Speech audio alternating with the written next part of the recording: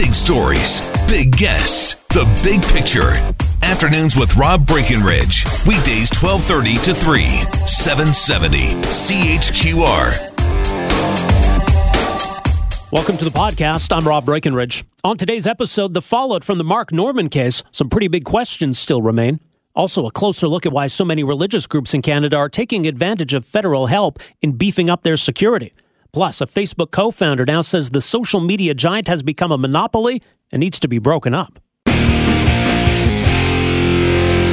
lot of interesting fallout today concerning the case of Vice Admiral Mark Norman. A lot of questions still going forward, but it appears as though Alberta's new premier, Jason Kenney, had a more central role in this case collapsing than maybe we realize. Now, I think people who've been following Jason Kenney's career might recall him being the Minister of National Defense, and that perhaps then these questions around acquiring a supply ship might be relevant to his term in office. Apparently, it is quite relevant.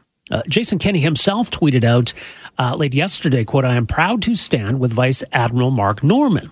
And Premier Kenney links to a piece in the National Post from John Ivison, who writes about how the new evidence that exonerated Mark Norman may date from Stephen Harper's time as Prime Minister. It also raises another curious question about this whole investigation, because it doesn't appear that anybody with the RCMP actually spoke with anybody from the Conservative government. But of course, this is when that decision was made on acquiring this supply ship, which is at the center of the case.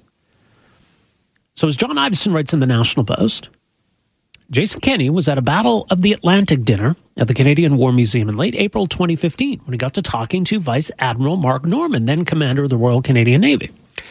Kenney was Defense Minister, was mulling the problem of how to supply the Navy with food, fuel, and ammunition. There was a fire on board Canada's only serviceable supply ship, and therefore it was decommissioned. Now, some top officials in the Department of National Defense wanted a 36-month process to upgrade the Navy's supply capacity. Kenney didn't like the idea of waiting 3 years. Neither, it emerged, did Norman. He recommended that the government go with a proposal from Davy Shipbuilding in Quebec to buy a commercial container ship and convert it. Kenney said this week, quote, "It was clear that the Davy proposal was the only way to get the necessary equipment as quickly as possible. So based on Norman's recommendation, Kenney took the proposal to cabinet and was given approval to fast-track the purchase." He says, quote, "It turned out to be the right call because it came in on budget and on time." So this is actually a good news story about some common sense prevailing in the Canadian Forces and allowing the Navy to acquire something it needed in a relatively quick timeline. But of course, when the Liberals came into office, they were concerned about this, were concerned that Irving Shipbuilding had been frozen out and were prepared to put the whole thing on hold. Now, that got leaked to the media, and that began this whole fiasco. So, Mark Norman was accused of leaking this information to the media, but a whole lot of other people knew what was going on. So it's not clear why they zeroed in on him, or even why it was so serious to rise to this level, that we would have to put this guy through hell, charging him with a crime, only to have the whole thing collapse. Another interesting piece in the National Post today, looking at how maybe the Liberals might have dodged a political bullet by not having this trial go forward, but there are still some very awkward and uncomfortable questions hanging over all of this, and those answers may come out at some point. Matt Gurney, a columnist with the National Post, nationalpost.com, joins us on the line here this afternoon. Matt, thanks for joining us. Welcome to the program. Good to be here. There are some pretty big questions here, Matt, in terms of how we got in this mess in the first place, what happened with this case. I mean, what stands out to you as sort of the most important questions of the moment? Well, there's a couple that I think are really important. One of them is immediate, and one of them is more longer term. The immediate one, and I acknowledge this is not of national interest, but it's going to be something that has to be fixed quickly, is what we're going to do with Admiral Norman. Now that he is cleared, now that the charges against him are stayed, there will be no trial going forward. Military regulations are actually clear on this. He was relieved from duty because he was under investigation. The investigation is over, and he is an innocent man. Legally speaking, there's no reason he cannot be returned to duty. And what's interesting is that according according to the letter of the law, according to military regulation, it's not even a matter that he can be returned to duty. He will be returned to duty. He was the second highest ranked officer in the Canadian Armed Forces. He was the deputy commander of the entire military. Where do you put a guy like that? Yeah. Like, if he was just some captain or major or lieutenant commander, you could find a job for him to do somewhere. But this is like saying, you know, the vice president of this company is coming back to work, but we've appointed a new vice president, because that's what happened 2 years ago. So that's the first question the military has to figure out. The other question, though, and it's going to be long-term, and the impact of it, I have no idea what it's going to be, is that yesterday, after he got the good news, Admiral Norman said, I've got a story to tell, and I'm going to tell it. Yeah. And his lawyer, Marie Heinen, who's just this incredibly effective defense counsel, had launched a whole hell of a lot of artillery at the Prime Minister's office, saying that there was bad faith actions by people in and around the Prime Minister. Well, does that sound at all familiar to you? A guy coming out of a legal proceeding saying there's something to say about the Prime Minister here? Yep. So I don't know what's going to be said. Who knows, right? I would imagine right now every media outlet in the country is angling to get that first Mark Norman exclusive interview. But what he says could potentially be explosive. And when you look at the polls right now already in this country, I don't know how many more explosions the good ship Liberal can take. Well, no kidding. And I mean, it certainly was shaping up to be an awkward trial for the government. And I think that's what's fueling suspicion, maybe, that there was pressure to make it all go away. I mean, even if we take everybody at their word that there was no pressure to drop this case, nothing political in terms of, you know, avoiding the spectacle of this trial, there's certainly a lot of political elements to this story. I mean, you know, the amount of documentation there was around this case, the conversations that were taking place at the highest level about all of this, it does seem very unusual, doesn't it? At the very least, it asks questions that no one has been willing to answer yet. I don't know enough about it, Rob, and I'm not trying to dodge your question here. I don't know enough about this to know if it's unusual or not, but I do know it seems weird. And the Prime Minister and his officials, they probably would have done themselves a lot of favors along the way with both SNC-Lavalin and perhaps now with Admiral Norman if they just were as open and transparent as they promised Canadians they would be, right? I mean, even if there's some stuff in there that is embarrassing, I think they would have been better off, particularly in the context of SNC-Lavalin, of just being more honest with it earlier. And I wonder, and it's speculation, man, I don't know, but I wonder if we're going to have the same situation here. Is this going to be the same thing, where maybe there's a very reasonable explanation for all of this, but by saying nothing, the Prime Minister is making his life harder for himself? Yeah. And hey, maybe there is misconduct. Maybe there's smoke here because there is fire, and the reason they ain't saying anything is because there's no good explanation for it. That's very possible too. But what I thought was interesting, and it speaks to this point, forget what the truth of the matter is. In politics, perception matters.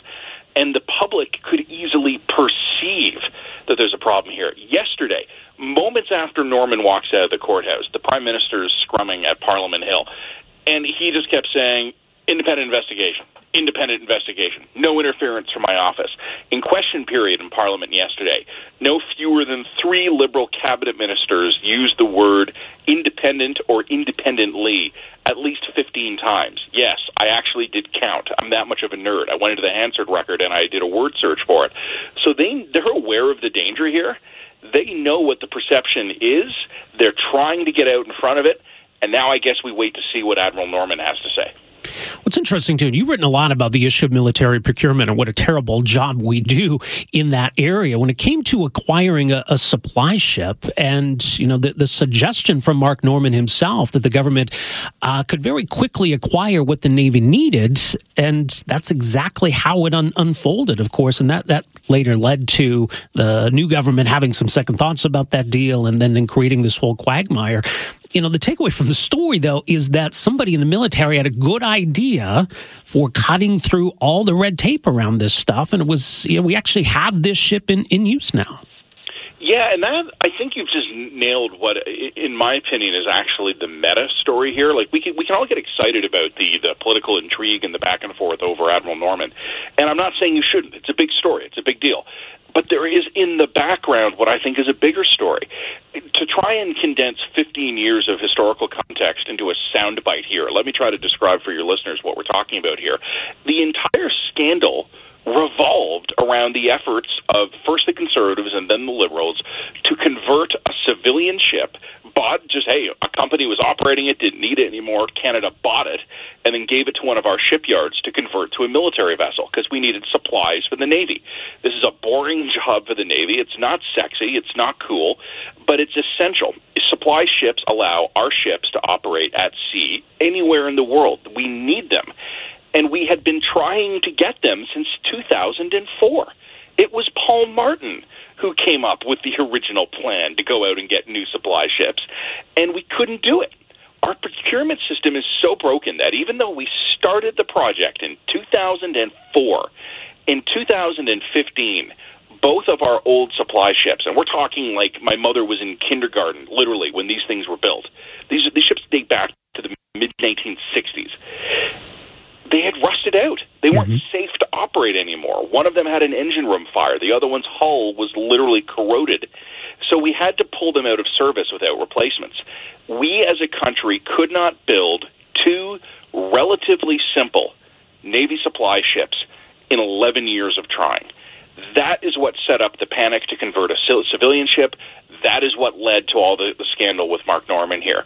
Let's, by all means, get to the bottom of what happened in Ottawa over the last couple of years, but let's not lose sight of the fact that if this country was even halfway decent at getting the military the equipment it needed, there never would have been a scandal, an arrest, a suspension from duty, and a trial to begin with.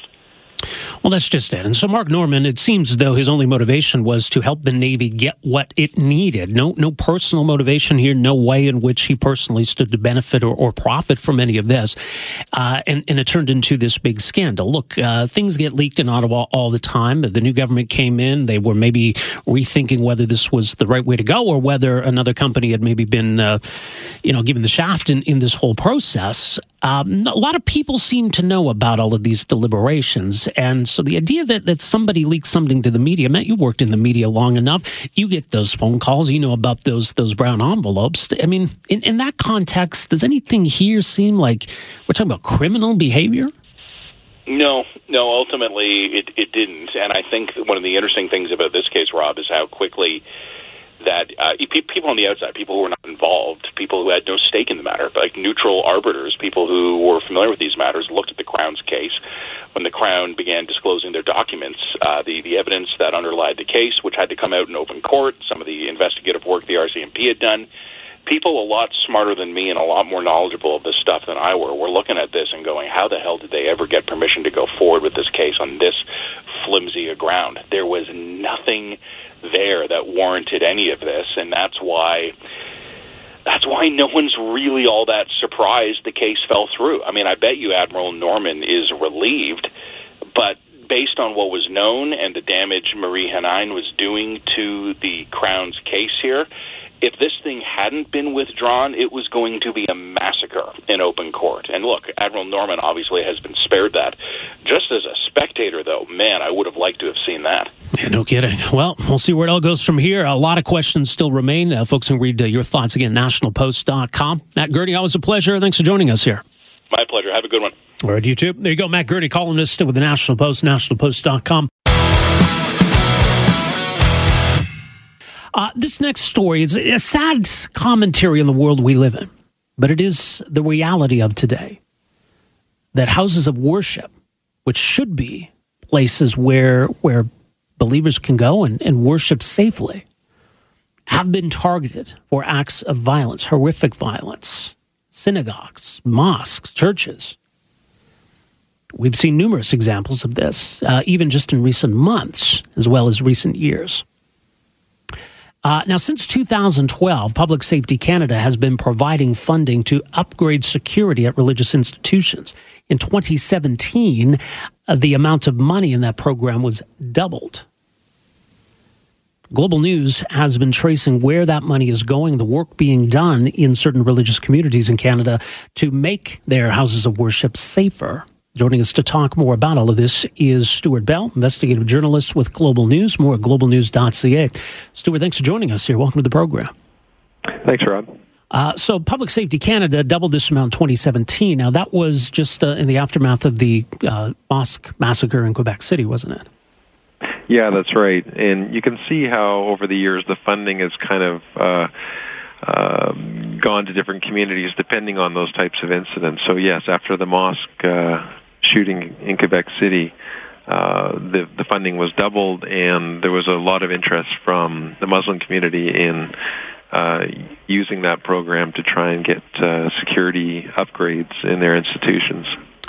Right, and 2017 kind of stands out where, if we look at the various communities that are submitting these applications, it was overwhelmingly from the Muslim community in 2017, or at least, the early part of 2017 as compared to other years. Yeah, and in fact, when we look at all the years, one of the things we've discovered is that about 90% of there's been about $7 million that's been allocated by the federal government so far to different organizations to upgrade their security. And about 90% of that has gone to the Jewish and Muslim communities, which makes sense because they are, in fact, the number one targets of religious hate crimes. But they're not the only targets. In fact, together they account for about 35% of the hate crimes documented by Stats Canada. These are hate crimes that are reported to police. So there's clearly a lot of other communities that aren't benefiting from this program at this time, and that's one of the issues that I think arises from the reporting that we did today. All right, so how does this program work? There's a fixed amount set aside each year, I think, and then applications can be submitted? Yeah, I mean, basically, anybody it's for not just religious organizations, it's for, quote, community gathering spaces. And if they can convince the government that they are at risk of hate crimes, they can receive up to $100,000. And it's a matching kind of program, so that would be 50% of the cost. The institution, the organization itself, would have to cover the other 50%. And it only currently pays for physical security infrastructure. So it would have to be things like CCTV cameras is a common one, anti-graffiti paint, and lock systems, electronic locks, those kinds of things. Right. So if a group or a church or an organization or a house of worship, whatever it is, if they believe they need to go even further, like to have security guards, armed security, that goes outside the scope of this then, does it? Yeah, and even training, and this is one of the issues that's come up, especially since the attack in Pittsburgh last October, where training was an issue there. And so some of the organizations like CIJA are now saying, look, allow organizations to use this money to train their staff, even some of their congregations, to respond if an incident should arise, because that a CCTV camera is not going to stop a determined attacker, but knowing how to respond if an incident happens could save lives. So these are things that are being discussed. The government is looking at possibly changing or opening up the program a bit more to be more flexible, to allow for those kinds of things to be funded. What about the screening of applicants, Stuart? You noted in your story where funding under this program has been provided to a couple of organizations that have been, shall we say, involved in some controversy. Yeah, well, it's another thing that we found in our investigation of this program is there does not seem to be any screening, nor does the government believe that it has the capacity or the need to do screening. So, for example, as you mentioned, one of the organizations, I should point out that most of the groups that got funding are charities in good standing. They're federally regulated charities, and there's no problems. But with others, there are some issues. There was one that had its charity status revoked for not filing its paperwork to the Canada Revenue Agency. And there's two others where the Canada Revenue Agency audited their books and found not only issues of misspending and improper, or I guess non-compliance with charities regulations, but they raised concerns about terrorism-related links. Both those charities were subjected to penalties or fines. They were fined by the CRA, and yet they were both able to obtain security funding from Public Safety Canada. Mm-hmm. And so you have a situation where, on one hand, one government department is effectively fining an organization for non-compliance with federal regulations, and yet the other is giving it money at the same time, which doesn't seem to make a lot of sense and suggests that one hand isn't talking to the other. All right. In terms of how effective this program is, though, and maybe that can be difficult to measure in terms of whether we're deterring hate crimes or whether it's making it any easier for police to investigate hate crimes. But for some of the groups that have received this funding that you've spoken with, is this giving them some peace of mind, or how are they feeling about it? You know, that probably is what it's all about in the end. Because, like I say, CCTV cameras, surveillance cameras are not necessarily going to stop somebody. They do perhaps help with lower level things, like if there are deterrents against kind of hateful acts that you see from time to time, graffiti and things like that are completely unwarranted. So a camera system, sign saying the cameras are up can deter that kind of thing. Whether it deters violence, I don't know. But at least, I think there is a sense among some communities right now of unease, even going to a place of worship, which is supposed to be a very, peaceful place where you can, reconnect with your spirituality, your community. And a lot of people are feeling uneasy because of the violence we've seen. A Catholic churches targeted Sri Lanka, New Zealand mosque attack, Quebec, in California recently, a synagogue in the Pittsburgh synagogue. These are all things that show that there are people that view these things as targets, and that makes people understandably uneasy. And to some extent, that may be the most, the greatest benefit of a program like this is at least giving peace of mind to people that they can worship and not be looking over their shoulder all the time. Yeah, that's true. I mean, it's sad that it's needed, but that's the reality of the world we're living in. More at globalnews.ca. Stuart, thanks so much for joining us here this afternoon. Appreciate it. Okay, thank you. Take care. National investigative journalist for Global News, Stuart Bell. You can find his piece again at globalnews.ca. Look, there's no question that Facebook is big, it's powerful, it's influential. Question, though, is it too big, too powerful, too influential? How do we know? How do we measure that? I mean, that's inherently subjective. I mean, I think the default position on the part of government should be to leave the market alone. There is an argument, I suppose, to be made for intervening in the free market to protect the free market. In other words, breaking up monopolies. But is Facebook a monopoly? I mean, if there's doubt as to whether that's the case, maybe we should err on the side of that because of the precedent we set by intervening and breaking up the company. But there have been calls to break up Facebook. Notably, U.S. Democratic presidential candidate Elizabeth Warren has called for that. Certainly given Facebook's recent expulsion of certain figures on the far right, there's been conservative criticism of Facebook and whether it's too powerful, whether it needs to be regulated. Today in the New York Times, there's an op-ed piece, a pretty lengthy op-ed piece from Chris Hughes, who was a co-founder of Facebook. He writes on Twitter, "I'm calling for breaking up Facebook," in an essay in the New York Times. "Facebook has become too big and too powerful, and it's part of a trend in our economy of an increasing concentration of corporate power. We can fix this, break the company up, and regulate it." So this is the path we need to go down. Joining us for some thoughts on all this, very pleased to welcome to the program Jennifer Huddleston, a research fellow with the Mercatus Center at George Mason University. Jennifer, great to have you with us here. Welcome to the program. Thanks for having me today. Where should the threshold be when it comes to this kind of dramatic market intervention? Well, traditionally what we've looked at is the consumer welfare standard. Are consumers being harmed by this behavior? Is the market being harmed by this behavior? Are we seeing anti-competitive behavior? It's interesting in technology because things move so rapidly. In fact, 12 years ago, we were seeing articles with titles like, will MySpace ever lose its monopoly? Is MySpace a natural monopoly? And today we're seeing similar arguments occur just with different names.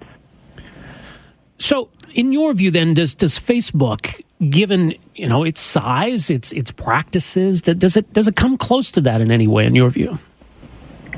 I don't think it does. I think it would be interesting. I don't necessarily. I'm a researcher. I don't speak for Facebook. I don't know their exact business practices. I know what I've seen in the press, like all the rest of us. But we aren't really seeing consumers being harmed. We're seeing consumers make a choice. One interesting thing is you pointed out that this op-ed was announced on Twitter. So you have other social media networks serving other purposes that certainly could be used for similar things. When you look at messaging, you have a wide range of messaging options available as well. When consumers are choosing a service that has a lot of different options in one place, they're making a choice to do that because they enjoy the convenience and efficiency of it. We've also seen that time and again, consumers will leave social media platforms when there are other options available. So I don't think we've really seen a true monopoly occur in this case. Yeah, I mean, monopolies can occur. Ideally, in a free market, they wouldn't. And certainly, I think governments at times have helped create monopolies or impose their own. So is there a case to be made when there is clear evidence that a monopoly has emerged for some regulation or even breaking up a company? Again, it would depend on the specific situation. And I mean, we've seen antitrust be used in the past based on that consumer welfare standard and on harm to the market. We definitely do need antitrust in some case, but in the case of big tech, the usual requirements don't seem to be there. So is there a cause, short of breaking up Facebook and the calls to have some further regulation of social media, to more tightly regulate their practices, or to mandate better privacy protection, or to mandate freedom of speech, short of breaking up the company, do you see any basis for any kind of further regulation of social media? Well, we want to be careful with what happens with these calls for regulation, particularly for people that want a more competitive market. Companies like Google and Facebook and other big tech players can spend the resources to comply with complicated regulations. We saw this recently in Europe with the General Data Protection Regulation, or GDPR, where smaller players in some cases chose to exit the market, and larger players like Google and Facebook were able to retain their market share in things like targeted advertising. So in some ways, regulation can actually be a gift to these large players and hurt the next generation of technology. One of the great things about innovation has been that it has rather low barriers to entry, especially when it comes to online services. So ideally, we want to see a world where we aren't thinking just about the current big players, but how do we get that next better technology as well? Yeah, that's a great point. I mean, you could call that unintended consequences, where we're just looking at the established players and how to regulate them, but we are creating barriers, and those barriers might actually discourage the very kind of competition we want then. Right, and that's not to say, we do have ways of redressing these harms through things like consumer protection actions, through the FTC here in the U.S., or through other similar roles in Canada, where we look at when there has been harm to consumers, and either governments or courts are able to step in those cases. But what they're really looking for is some kind of measurable harm. And so you don't see it here then, at least not at this point. When it comes to the monopoly argument, again, I haven't necessarily reading the op-ed with what seems to be out there. There seem to be several competitors, and we shouldn't just focus on Facebook. We should be thinking about the next Facebook. Like I said, a decade ago, we were having these conversations about MySpace, Yahoo, and AOL, and were they too big to ever be toppled? And today, when we look at things, we're having the conversation about an entirely different set of players. In fact, just before Google launched, a headline ran about how Yahoo won the search wars. Could they ever be caught? Some say they're the next AOL. And here we are 10 years later, and most of those players that were in the headlines have been replaced. And in surveys, we see that consumers think that too. It's only a small percentage of consumers that don't think that today's tech giants could be replaced by a better product in the future. Some important points. More at Mercatus.org. Jennifer, thanks for your insight on this. Appreciate making some time for us here this afternoon. Thanks. Have a wonderful afternoon. You as well. Jennifer Huddleston, a research fellow at Mercatus Center at George Mason University. So making the case that let's be very careful about jumping to conclusions about a certain company being a monopoly when we don't really have evidence that that's the case or evidence of that consumer harm. So as big and as powerful as Facebook is, they haven't stopped Twitter from emerging or Snapchat from emerging. Now, you could argue that Facebook has far more people using it than use either of those two social media services. But is that because consumers have made a choice? People prefer to use Facebook over Twitter? Or is it because Facebook is limiting Twitter's ability to compete? And if so, what specifically are we alleging? So, yeah, look, I agree with her that we need to be very careful about going down this path. And there needs to be a clear-cut case that we've got a problem, because that is a pretty dramatic kind of market intervention. And it can have a lot of unintended consequences. Well, let me play for you. This is included with the op-ed that Chris Hughes wrote for the New York Times, a video op-ed where he spends a few minutes talking about why he's concerned, why he feels almost a sense of personal responsibility given his involvement with the company in the early days, why he believes that Facebook needs to be reined in. When a single company dominates any market, they become susceptible to abusing their power. Social networking is like most other American industries. There used to be plenty of healthy competition, but now many industries are controlled by just one or two companies. Companies often create an illusion of choice. You think there are hundreds of beer brands out there, but they're all made by one or two companies. Why is this a problem? Well, when companies get too big, they get sloppy and careless. And that leads to things like poor privacy practices, enabling foreign actors to meddle in elections, the spread of violent rhetoric, fake news, and the unbounded drive to capture more of our data and attention.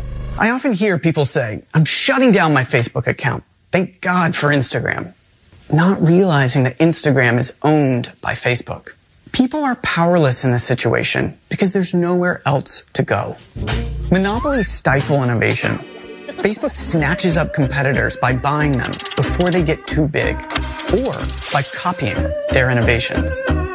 Despite all the money and hype being poured into new startups, there hasn't been a single major social media platform launched since 2011. The harm goes beyond the economy, though. It goes to democracy itself. When companies become empires, people are stripped of power. Facebook's employees write complex rules called algorithms that decide what you see in your newsfeed. Facebook can decide what messages get delivered and which don't, and what exactly makes for violent or inappropriate content. Even Mark himself has said that he and the Facebook team have too much power over speech. Facebook does have a board of directors, but Mark owns the majority of the shares. Unlike the leader of a democracy, there are no checks and balances on Facebook. Mark has no boss, and he cannot be fired. Listen, it'd be great if Mark could fix this himself, but this, ironically, is a problem he cannot solve. We need the government to intervene with two steps. First, the Facebook empire needs to be broken up. America's regulated corporate empires before, and we can do it again. This isn't unprecedented. And surprisingly, it often boosts the value of these companies in the long run. Federal Trade Commission can force Facebook to unwind its acquisitions of WhatsApp and Instagram. Then we'll see real competition around social media and digital messaging. Breaking up Facebook isn't a punishment for its economic success. It's a way to guarantee that other new companies can compete. We also need a new government agency to protect Americans from the overreach of Facebook and other companies like it. Think about it. We don't trust airlines or pharmaceutical companies to regulate themselves, and we shouldn't trust social media companies either. We need basic privacy protections and the ability for people to move their data around as they please. Right now, Facebook makes free speech decisions on its own with little accountability. Instead, we need government to set guidelines, not Facebook employees in Menlo Park. I don't think Mark's a bad guy. And I've made this decision to speak out because I feel a sense of responsibility for what Facebook has become. And to be honest, I'm angry that Mark's obsession with growth led him to sacrifice security for clicks. I think we all want to live in a country where David can take on Goliath, where a kid with a smart idea in a dorm room can start a billion-dollar company. We've strayed from that ideal, and breaking up and regulating Facebook will help put us back on that path. All right, so that's part of the video op-ed from Facebook co-founder Chris Hughes, and maybe calling him co-founder maybe overstates his role, but he was certainly involved. I mean, there are different issues that come up. I mean, look, if Facebook is violating Canada's privacy laws or Europe's privacy laws or privacy laws in the U.S. or anywhere else, then, okay, let's deal with that. But that's different from calling them a monopoly. So are they? Do we need to break up the company? Should Instagram and WhatsApp, should that be pried out of Facebook's hands, sold off to other companies in order to make things more fair? Now, he mentions Google. Google is a mammoth company in and of itself. And Google had, for a while, Google Plus. Remember that? That was supposed to be their own version of social media, and nobody liked it. Well, nobody used it.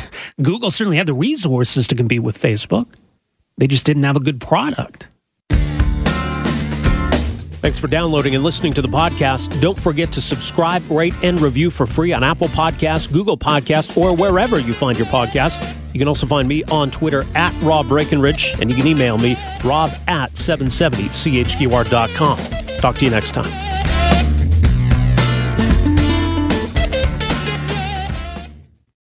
Afternoons with Rob Breckenridge, starting at 12:30 on News Talk 770 Calgary.